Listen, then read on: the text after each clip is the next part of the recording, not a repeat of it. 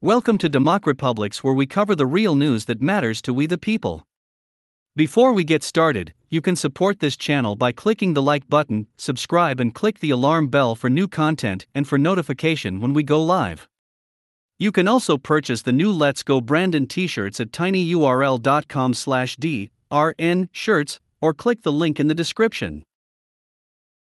A California man at a long-term care facility died last month after paramedics on the scene refused to enter the building to provide treatment, citing an alleged county COVID-19 restriction, and now the city is investigating the events surrounding his death. What are the details? Joseph Angulo, 56, unresponsive and in cardiac arrest, was in desperate need of life-saving care the night of November 11. But due to what appears to be confusion over an outdated coronavirus health and safety guideline, he may have been prevented from receiving that care. It is unclear whether Angulo's life could have been saved, but based on the video of his final moments that night, it is clear that more could have been done.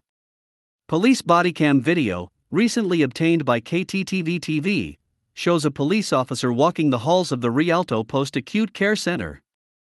Two Rialto Fire Department first responders are seen standing at the entrance of the facility but refusing to come in.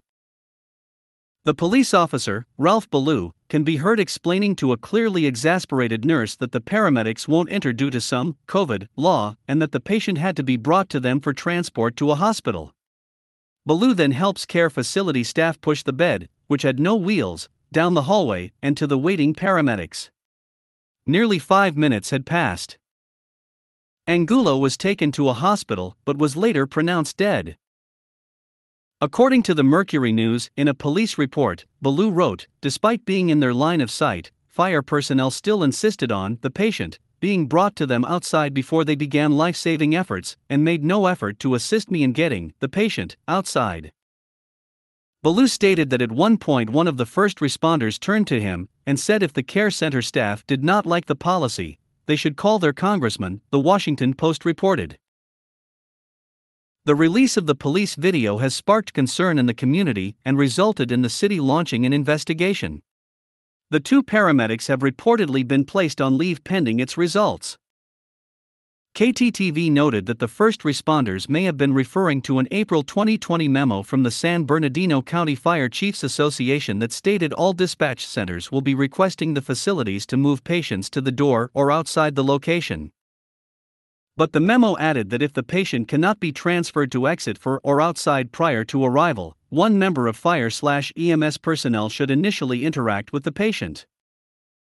Others questioned the paramedics' actions given that the memo was from last year, and that no similar guideline had been enacted since then. Rialto City Fire Department's acting chief Ralph Ballou called the video footage troubling, and Rialto Mayor Deborah Robertson said in a statement that she fully supports an independent investigation. The investigation will focus on the conduct of the responding fire department personnel and the reasons those personnel did not enter the acute care facility immediately, Robertson said. "Our prayers are with the patient's family, as well as our police officer and care center staff, who had to endure such an unimaginable situation." Let us know what you think. Leave your comments down below. Like, share, and subscribe. And check out our Patreon for exclusive content and democrepublics.com for the latest in news. Until next time.